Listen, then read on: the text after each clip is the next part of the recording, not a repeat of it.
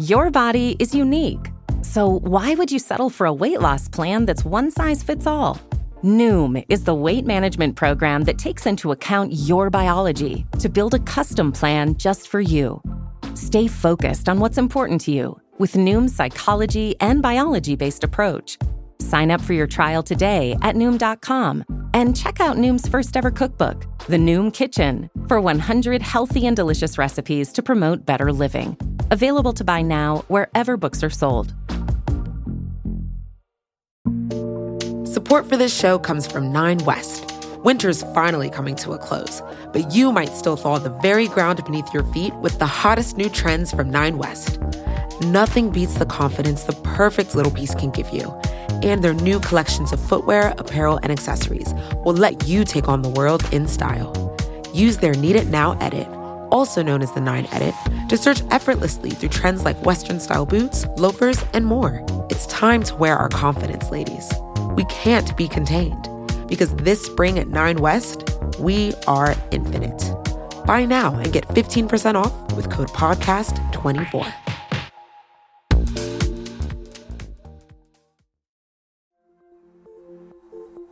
From The Cut and Gimlet Media, this is The Cut on Tuesdays. I'm your host, Molly Fisher.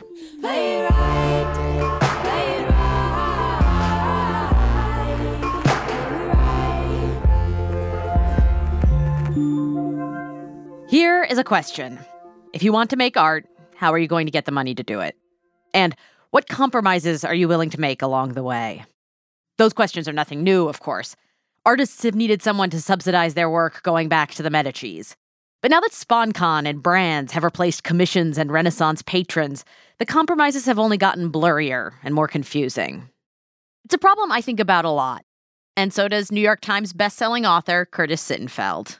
What is selling out? It's almost like, the Supreme Court definition of pornography. I know it when I see it. On this week's show, Curtis is going to read a story she wrote that deals with all this stuff. But first, I wanted to talk to her about what it means to sell out, or not. A while back, Chipotle commissioned different writers. I was not one of them. Very well-known writers. If I'm not mistaken, I think Jonathan Safran Foer was one. Absolutely Jonathan Safran Foer. I think George Saunders might have been one. I would believe that as well. To write, little tidbits on, I think it was on cups or on bags at Chipotle. And it's funny because I think if I had been asked, and I would frankly say I have a lower profile than the writers who were asked, I think I would have felt confused and struggled with knowing what to do. But I think I felt 5% insulted that I wasn't asked. I had completely forgotten about the Chipotle cups. And when I went back to refresh my memory, I learned that the whole project had in fact been Jonathan Safran Foer's idea. He had approached the Chipotle CEO, chosen the writers, and edited what they wrote. His own contribution was called 2-Minute Personality Test. And it's a series of questions that begins, what's the kindest thing you almost did? Is your fear of insomnia stronger than your fear of what awoke you? Are bonsai cruel? It does not include the question, would you write a story for a Chipotle cup? But I guess that's a different kind of personality test. What will you say yes to? And what does that say about you? I was invited to write about an item of clothing that I own and like. Mm-hmm. And I wrote about Not Your Daughter's Jeans, NYDJ, for the Wall Street Journal. And several people said to me, they were like, were you paid? And I was paid.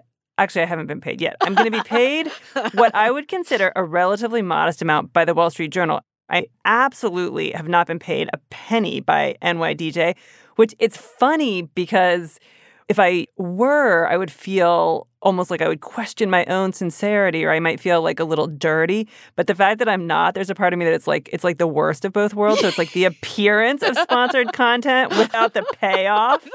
Giving yourself away rather than selling yourself. Yeah, exactly. So then I'm like, well, do I get to keep my street cred if I shilled for a company but didn't get paid? Curtis has been offered gigs shilling for companies. Once, recently, she was asked to promote a clothing brand in exchange for the brand promoting her. The reason that it was easy for me to say no is that they would write the wording for my tweets. And I was like, there's a lot of things I'll do, but I will not let someone else write my words because I'm a writer. It was almost like if you said, wear a wig, I'd be like, okay, I'll wear a wig. It's just that writing is it's the thing that I do. And so therefore, there's no amount of money that who am I kidding? Of course there's an amount of money, but it's very, very, very high. How high, though? Where do you draw these lines? And what difference does it make in the end? Curtis still doesn't feel like she has all the answers. But she's a writer, so unanswered questions make good material. I think, actually, that I write from a point of confusion. And I think that's actually good for the fiction. Mm-hmm. I like it when I think, they both are behaving a little badly, but then they both are making points. And I'm not sure if I like feeling confusion in life, but I like feeling confusion in fiction. That confusion is part of what inspired Curtis's story, Creative Differences. The premise is that a corporation that makes personal care products has decided to fund what they call a documentary about American creativity. They've flown a whole film crew to Wichita, Kansas, to shoot one of the documentary's subjects, a young photographer named Melissa. The producer on the shoot is named Ben, and the story follows Ben's perspective most closely. We see Melissa and Wichita through his eyes. I feel like it's jaw-droppingly strange to me the way the Midwest and pretty much almost every region of the country is perceived by the coasts. The Midwest, it's seen with so little nuance, and it's as if nobody sophisticated or cynical or complicated or interesting lives anywhere other than the coasts. I feel like it's like a multi-year pet project of mine to write about nuanced Midwesterners and kind of write the stories that I want to read, where it's people who make zingy remarks to each other. There's a zingy remark population in the Midwest. And so, with that project in mind, we bring you Creative Differences by Curtis Sittenfeld. We'll drop into the story right after Ben and the film crew have arrived in Wichita. Melissa is giving everyone a tour of the college campus where they'll be filming her. Melissa is walking in front of them, and whenever she glances back, Ben is struck by the prettiness of her face. Whenever she turns away, he is struck by the fact that she's a lot fatter than she appeared during the Skype calls that occurred a few weeks ago among her, him, Justin, and the agency people. She has a trim torso and disproportionately big hips, ass, and thighs, and not in a Kim Kardashian sexy way. Big in a precursor of frumpy mom way, precursor of his own mother, though Melissa is 24. Ben's assessment is unconnected to any attraction or lack thereof to Melissa. He's gay, and tied strictly to aesthetic implications. Matthias will need to shoot her from the waist up. Or, given the ever-increasing fatness of Americans, and given that Melissa is the project's only Midwesterner and least famous participant, maybe they should take her fatness and, so to speak, run with it? This is a question for Nancy, the agency's broadcast producer, and Ben guesses she'll come down on the side of fat concealment. Nancy, who is 50, tends to be overtly sexist in a way most men in 2014 no longer are. Melissa and the crew are walking by a storage room with a kind of concession stand opening and shelves of photo equipment visible behind locked windows when Justin says, "Matthias, what if we shoot her in there with all the gear behind her?" Melissa giggles. "You want to shoot me in the cage with literally not one speck of natural light? It'll look cool," Justin says. "Trust me." It's unclear to Ben if Melissa knows that Justin is kind of famous. Justin has made 2 widely praised feature-length documentaries, the first about a youth orchestra in Afghanistan, and the second about fracking in a small town in Virginia. If Melissa had, upon shaking hands with Justin, proclaimed herself a fan, it would have mildly disgusted him. But if over the next 24 hours it becomes apparent that she really has no idea who he is, Justin will eventually become petulant toward her, offended by her lack of deference. It is Ben's responsibility to discreetly convey to Melissa Justin's renown. Melissa stands by the door, her arms folded, watching the crew intently. "What will you be shooting with?" she asks. No one responds. Then Ben says, "We use a digital cinema camera called a Red Dragon." "A scarlet or a raven?" Melissa asks. Justin gives a little snort and says, "Well, la-di-da." Melissa seems not to take offense. "I primarily shoot stills," she says cheerfully, "but I've played around with video." Ben says, "It's a raven." As Justin and Ryan discuss whether they'll need fill light, Melissa says, "Ben, where are you from?" If she doesn't know that Justin is famous, she does apparently recognize that Ben is not. That despite his producer title, he is her low-level point person.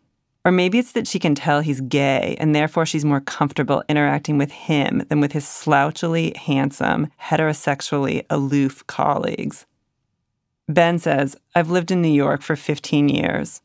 "Really?" Melissa says. "You're so young-looking. How old are you?" "I'm 32. "Oh, so you're counting when you were in college. Did you go to college in New York?" "Yes," he says. "I went to NYU. "Did you start college when you were 17? Frequently on the job, Ben thinks, if I were easily annoyed, I'd probably be annoyed right now.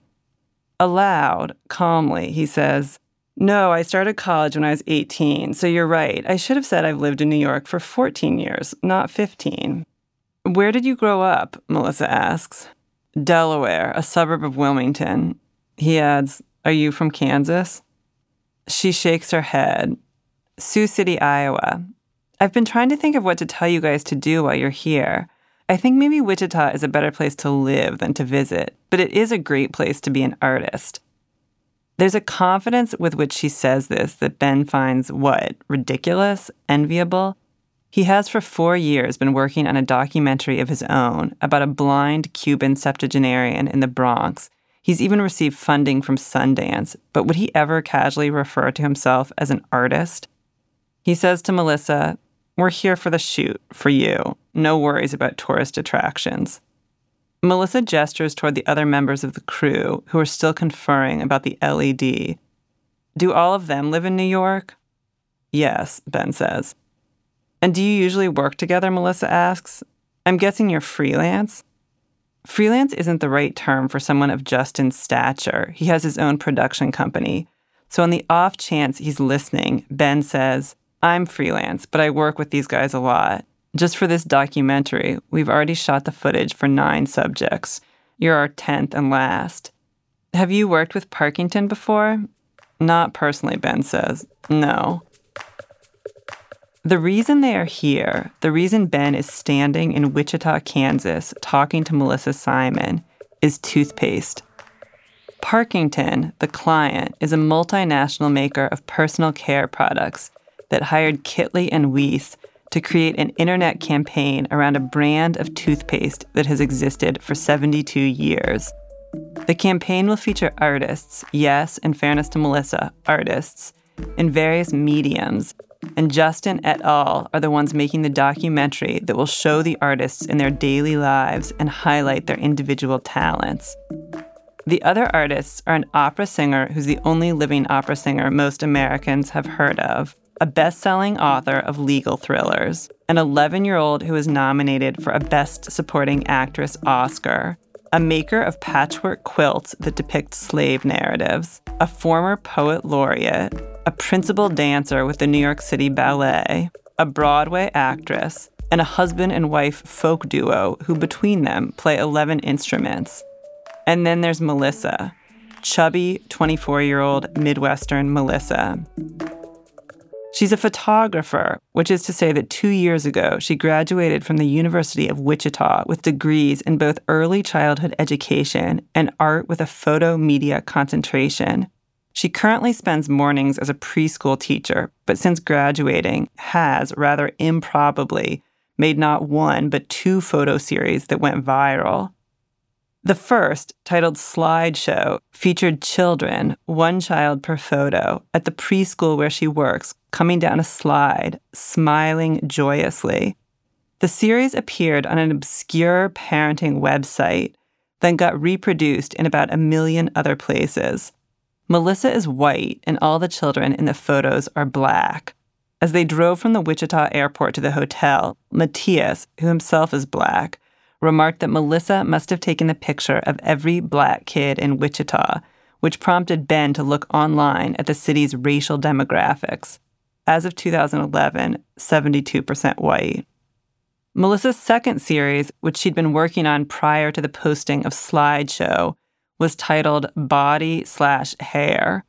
For a year, each time she performed any act of depilation, she documented it, tweezing her eyebrows while peering in her bathroom mirror, shaving her legs while perched on the side of the tub, her toes near the drain, partially obscured by soap suds, the blades of a candy-colored razor set against her calf, and yes, trimming her pubic hair, light brown, suitably uncomfortable to behold. In Ben's opinion, the photos are neither artful nor sexy, and he doubts a straight man would disagree. But worst of all, they'd been poorly color-corrected. Of course, only an idiot thinks viral popularity is indicative of quality, and the series was a hit, particularly among women. Apparently, it was the wife of the Parkington CEO who suggested Melissa for inclusion in the toothpaste campaign. Do you travel internationally for jobs, Melissa is asking now, or do you stay in the U.S.? Before Ben can answer, Justin says to him, "Can you check what time sunrise is? I wonder if we should get B-roll of her walking around campus with the sun coming up." Simultaneously, Ben says, "Actually, the call time tomorrow is 12:30, and Melissa says, "I work in the morning." Justin gives her a look that's almost flirtatious. "You can't get the day off?" Justin's attractiveness is of the stubbly, swollen-lipped, dark-haired bedhead variety, and he is, for the first time in Melissa's presence, deploying it, which makes it slightly surprising when Melissa firmly says, "Unfortunately, no." Could she also be queer? "What's your job?" Justin asks. "Want Ben to call your boss?" "Justin," Ben says, "we can make her schedule work." Melissa looks at Justin. "I teach preschool." "Oh yeah," Justin says, "your Mary Poppins gig. How could I forget?" Switching to his warmest voice yet, he says, "Alrighty, this is how we'll do it."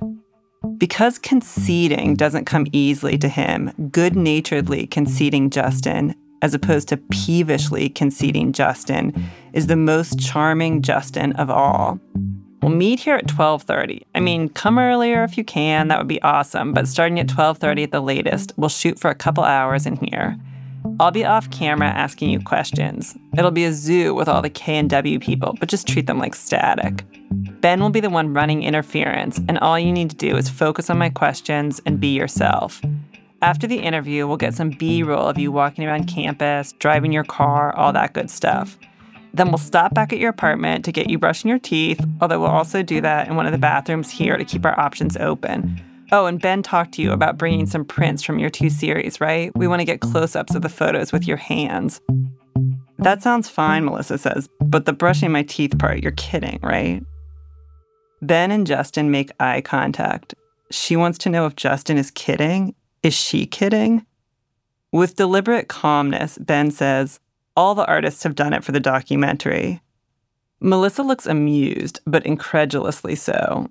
"You're telling me that you filmed Beatrice Chisholm brushing her teeth and Jack and Lulu?" Again, Ben and Justin make eye contact. Matthias and Ryan, who were previously talking, also have gone silent and are observing the exchange. "Yes," Ben says, "we did." "Dude, it's in the contract," Justin says. "Did you read the contract?" Still seeming unpleasantly amused, Melissa says, "After I brush my teeth, do I turn to the camera and say, 'Wow, white sparkle toothpaste sure is effective'?" Her sarcasm and its abruptness are both unsettling. Although Ben met her in person just over an hour ago, he's been talking to her one-on-one and during group Skype calls with the agency for 6 weeks. The initial Skyping was her unacknowledged audition, a means of determining how attractive and charismatic she was. Sufficiently attractive and sufficiently charismatic were the answers, at least when she was seated at a desk that obscured the lower half of her body. But during none of the exchanges did Ben see evidence of this abrasive streak. Seriously, Justin says, did you read the contract? It's all laid out. Yeah, Melissa says, I read it, but it's like 16 pages and the language in it. I'm not a lawyer. Well, it's all in there, my friend, Justin says. You know what, Melissa says? I finally understand. She looks between Ben and Justin. This is a commercial. I should have realized it. None of you have ever used the word commercial with me. You keep using the word documentary. You keep saying it's a documentary about creativity being underwritten by Parkington. And I'm so dumb, I've believed you. She's gazing only at Justin as she says, I didn't think you'd direct a commercial. So she does know who Justin is. But it would seem that she doesn't know that Justin has directed commercials for, among other products, athletic shoes, luxury cars, and a telecommunications conglomerate. It was 5 years ago on a car commercial shoot that Ben and Justin met. Melissa glances among them. Do you guys know how much I'm being paid for this? No one responds. $500, she says. You're paying me $500 to make a commercial for a huge corporation. What do you think union scale is, Justin says. I'm lucky to be included, right? Melissa says. Because I'm the one nobody's ever heard of. But throughout this whole process, ever since you first contacted me, Ben, and during the Skype calls, there was something weird about how you all acted, and only now do I realize what it was. The weirdness isn't that you were trying to get me to be in a commercial for toothpaste. The weirdness is that you were trying to get me to be in a commercial while pretending you weren't. Melissa, Ben says, you're an incredibly talented photographer, and this campaign will get your name and your work in front of a global audience. If you feel like you're not being fairly compensated, I can follow up with Kitley and Weiss and ask for more. We aren't the ones who decided on your payment, but we definitely want you to feel good about this experience. This really is meant to be a fun, cool project celebrating artists and creativity. Melissa laughs an ugly laugh. The question now isn't whether her previous giggly question asking was fake, but what % fake it was. Oddly, knowing that not only is the chipper demeanor not the totality of her personality, but that she employs it strategically, just as she photographs her own body strategically, it makes Ben respect and even like her more. Slowly, she says, I don't think I want to do this. I don't want to be in your, she makes air quotes, documentary. Are you fucking kidding me? Justin says. Hey, Ben says to Justin, why don't Melissa and I go get coffee and you guys can keep scouting? He turns to Melissa. Want to get coffee? As soon as they've parted ways with the rest of the crew, she reverts to being nice again, not acerbic. She orders green tea and he orders a decaf espresso, and after they sit, she says, I did read the contract. I really did. I think I even remember the sentence now. Was it something about agreeing to cooperate with reasonable promotion of the Parkington brand? Because I thought that meant I couldn't be in the documentary and then, slander something Parkington makes. Like I couldn't tweet that their laundry detergent sucks. I didn't write your contract, Ben says. Here's what I care about. What can I do to make you feel comfortable with the shoot tomorrow? She is quiet, seeming to ponder the question. At last, she says, if you'd said, we're making a commercial for toothpaste and we want you to be in it, I'd probably have said yes. That's the irony. It's not like I think I'm too good to sell out, but you tricked me. I get where you're coming from, Ben says, but I wonder if this is partly an issue of semantics. There just aren't such clear demarcations anymore between commercial and documentary content, especially online. She raises her eyebrows. Really? That's really what you believe? Like I said, I get where you're coming from. I don't want you to think I don't. Or if this actually was a documentary, Melissa continues, and you were paying me nothing, that would have been fine too. I never thought people got paid to be in documentaries anyway. She's right, they usually don't, but he doesn't affirm her statement. Honestly, when Slideshow went viral, she says, I felt uncomfortable. Should I have paid the kids whose pictures I took? But also, I didn't make any money. I told myself, Melissa, just enjoy the success and attention that's probably once in a lifetime. Then, a few months later, my shaving pictures got even more attention, and I felt weird about those too, as a feminist, for one thing. And also, I was like, has the entire world really just seen my pubes? Who will ever date me now? When Ben laughs, she says, I'm not joking. I know there's this idea with social media and everything that we all want as much attention as possible all the time. But one of the things about my early success that's been eye-opening is that I've gotten so much attention and it doesn't feel that great. It feels strange. That's helped me realize that my goal isn't to find the biggest audience. It's to be able to keep taking pictures and to find an audience who really appreciates what I do. My early success, an audience who really appreciates what I do. Her confidence, it's so bizarrely pure, so uncompetitive. Should Ben move to Wichita? Can I ask you a question, she says. How much is Justin getting paid for this? I truly don't know, Ben says. But he's not a good frame of comparison because he's the director. But what's the range, if you had to guess? Ben says, if you're asking if it's more than $500, sure. If he had to guess, $100,000. He considers saying $10,000, but what if even that sounds high to her? It's just really hard to know, he says. Plus, he has an agent. I'm sure you won't tell me, she says, but how much are you getting paid? He says, if this is about the money, I'm confident we can get you more. The exposure, though, you can't put a price on that. At the rate I'm going, I'll be 45 when I pay off my student loans, she says. Literally, I calculated. And I wish I could get an MFA in photo, but then what? I'll be dead without paying off my loans.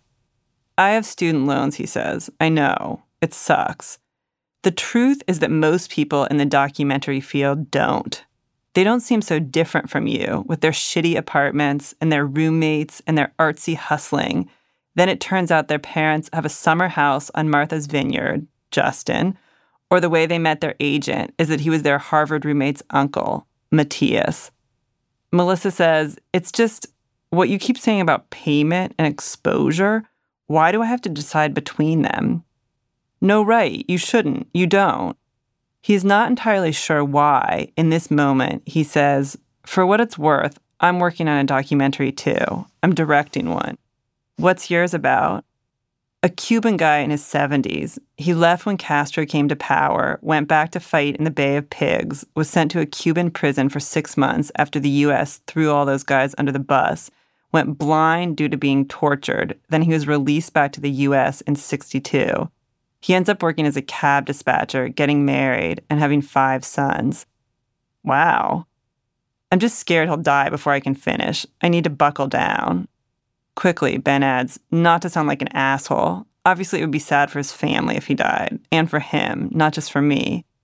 She smiles. I knew what you meant. What's his name? Diego Ruiz. Ben pauses. A lot of the time, I'm like, why the fuck am I doing this? Making a documentary is expensive, it's a pain in the ass, I'm calling in favors from my friends. But Diego is amazing. He wears dark glasses, he has this huge belly, and he's hilarious. He's been through some of the worst things that can happen to a person, and he's warm and funny and loves his family. And for some reason, he's trusting me to help tell his story. I know it sounds corny, but it's a privilege. Divulging all this, it really wasn't calculated on Ben's part. It was true. Is this why it works? She says, yeah, exactly. You know in the story of Rumpelstiltskin, how the miller's daughter spins straw into gold? That's what I feel like making art is. Then she says, if you can try to get me more money, I'd really appreciate it. But whatever, I'll be there tomorrow at 12:30. Coming up, will she be there? Curtis returns with more of Melissa and Ben's story. That's after our ads. Part of me feels like it would be funny for me to read the ad but not get paid for it or something. Or if we paid you just a small, insultingly tiny amount. Maybe if whatever you'd usually pay a person, you could pay me 5% of that.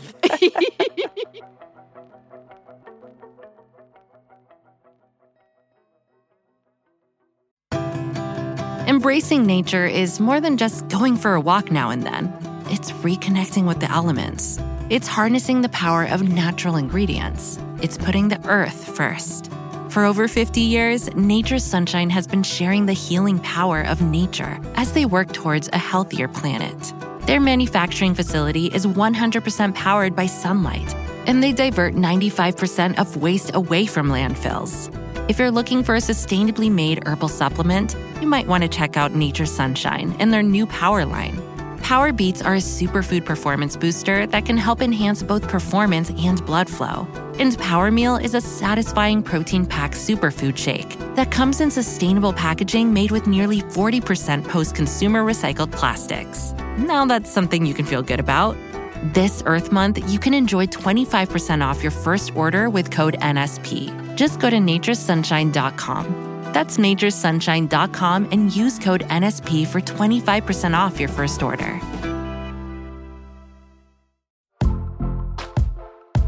Most weight loss programs focus on restriction and inflexible routine, which is why most diets fail.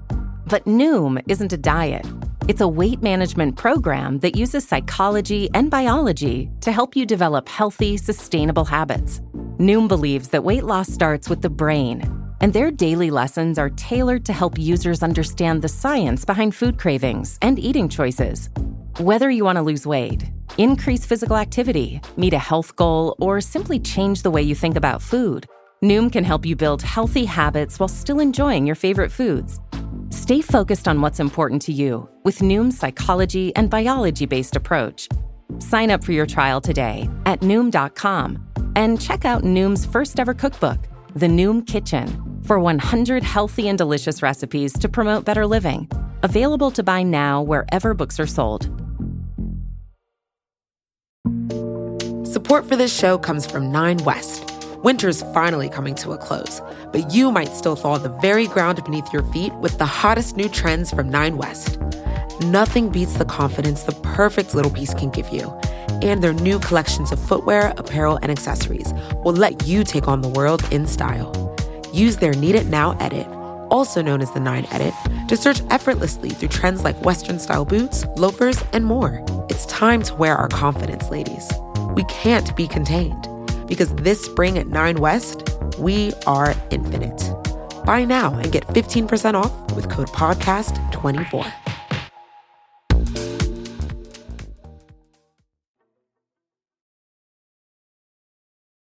Welcome back to the Cut on Tuesdays. This week, Curtis Sittenfeld is reading her short story, Creative Differences. When we left off, Ben, a documentary producer, had just taken Melissa, one of his film's subjects, out for coffee. He'd gotten her to agree to brush her teeth on camera, despite her reservations about shilling for toothpaste. That night, when Ben and Ryan returned to the hotel from buying egg crate foam at Walmart, a massive amount of barbecue, procured by a Kitley and Weiss assistant, has been laid out buffet style in the part of the lobby where the continental breakfast will be served tomorrow morning. Pulled pork, ribs, brisket, as well as coleslaw, fries, and mac and cheese. On the plane ride out, Ben decided he'd have no more than 2 beers tonight, but Justin is drinking a lot, so pretty soon Ben has had 4. Although Justin is married to a dark-haired, incredibly beautiful woman from Venezuela, a model, 3 times on location when Justin and Ben were both very drunk, Ben gave Justin blowjobs. The 3rd time, Justin also gave Ben a blowjob. Ben is happy to get drunk if he and Justin are going to hook up, but he doesn't want to not hook up and be hungover tomorrow. He has just opened his 5th beer when Nancy, the broadcast producer, perches on the arm of the couch where he's sitting, sets a hand on his shoulder, and says, "I hear our ingenue got stage fright today." "It's under control," Ben says. Nancy smiles tightly, though it's difficult to discern if the tightness is due to her mood or the work she's had done. "Keep it that way," she says. But he's already received the text from Melissa. He received it at 8:56 p.m., and he just didn't know it for a half hour because he didn't feel his phone vibrate. The text says, "Ben, I thought about it, and I changed my mind again. I don't want to appear in the documentary/commercial/whatever. This is definite. Sorry for any confusion." Ben walks outside to the parking lot to call Melissa. He must stand several feet from the entrance to avoid setting off the automatic doors. "What's going on?" he says when she answers, "I got your text." "I just feel too weird about everything," she says.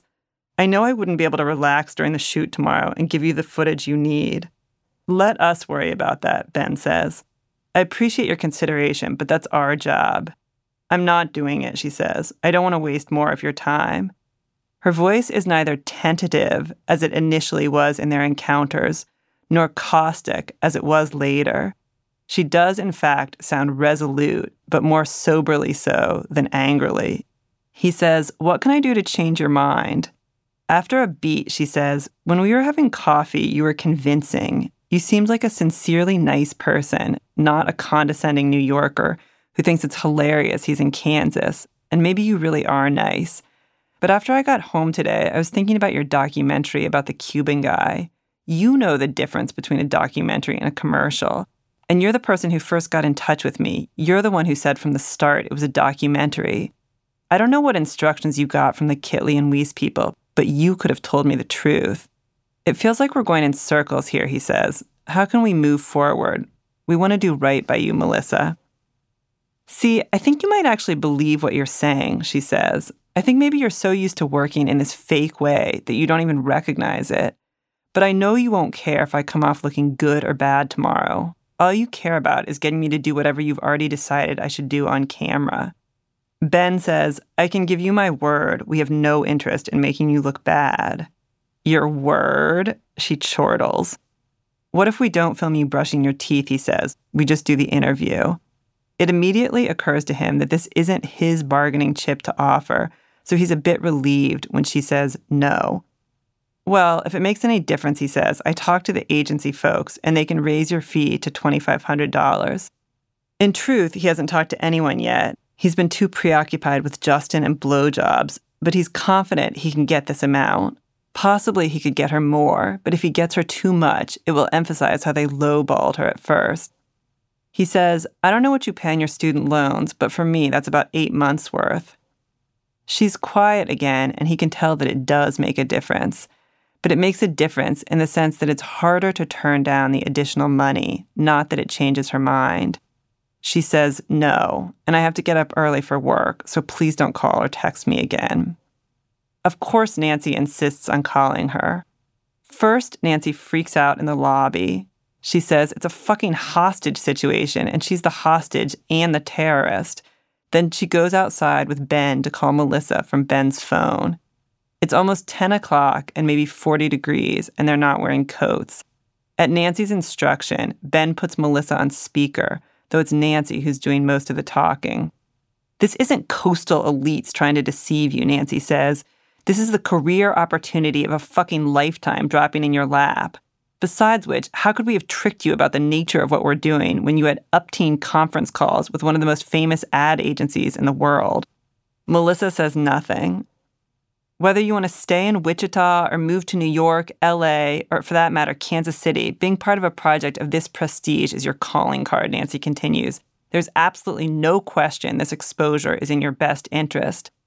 The silence from Melissa lasts long enough that Ben wonders if she ended the call. Then, quietly, she says, "I don't want exposure."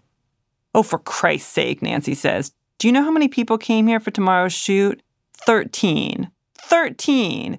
Do you know how much it costs to fly out that many people for the hotel, the equipment, the man hours?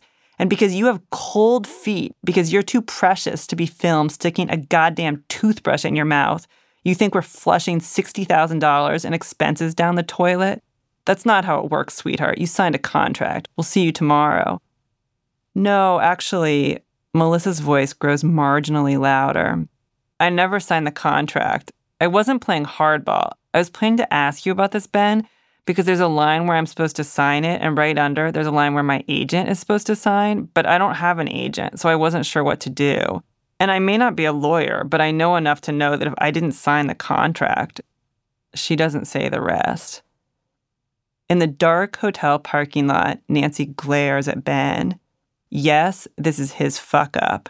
But in his defense, getting the contract was on his to-do list for tomorrow. Subjects often don't sign until the day of, and sometimes until weeks after. "You know what you are," Nancy says, "an and it's not clear if she's speaking to Melissa, Ben, or both of them. You're an entitled little millennial piece of shit. The toothpaste campaign is an enormous, unequivocal success.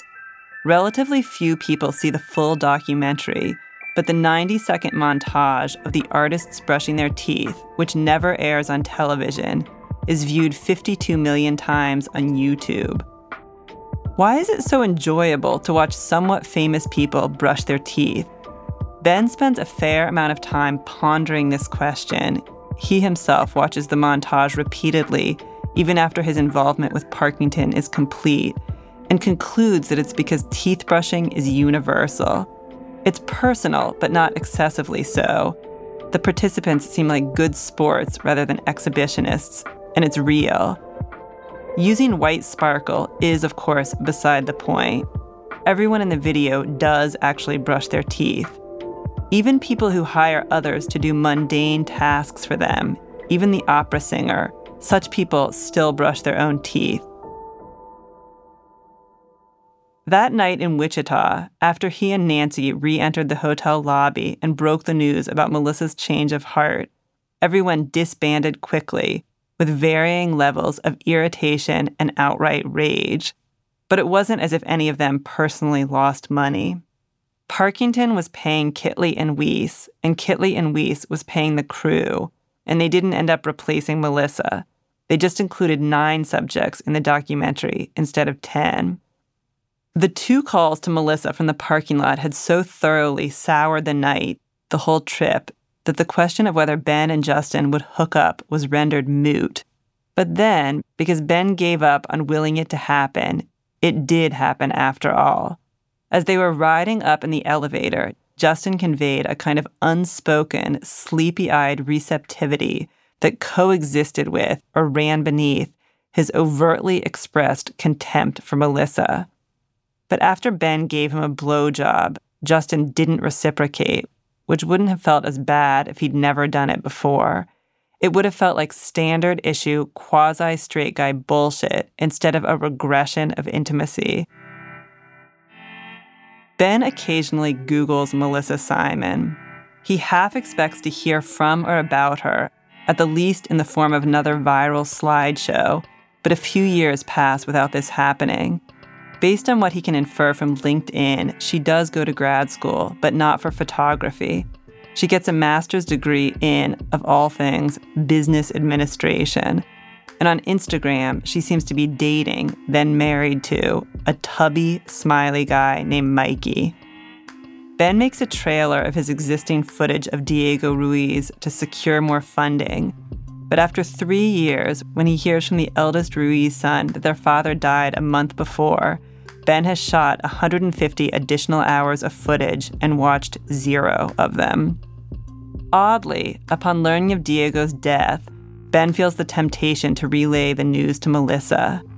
He doesn't, though, because there's no good reason why he would.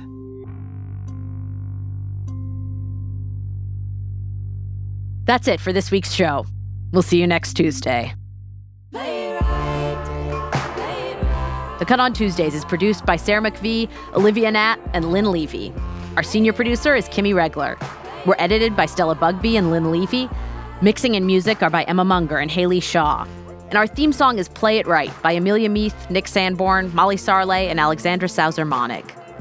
Special thanks to Jen Gann and to Alex Bloomberg, who I think said he went to elementary school with Curtis Sittenfeld's brother. The Cut on Tuesdays is a production of Gimlet Media and The Cut.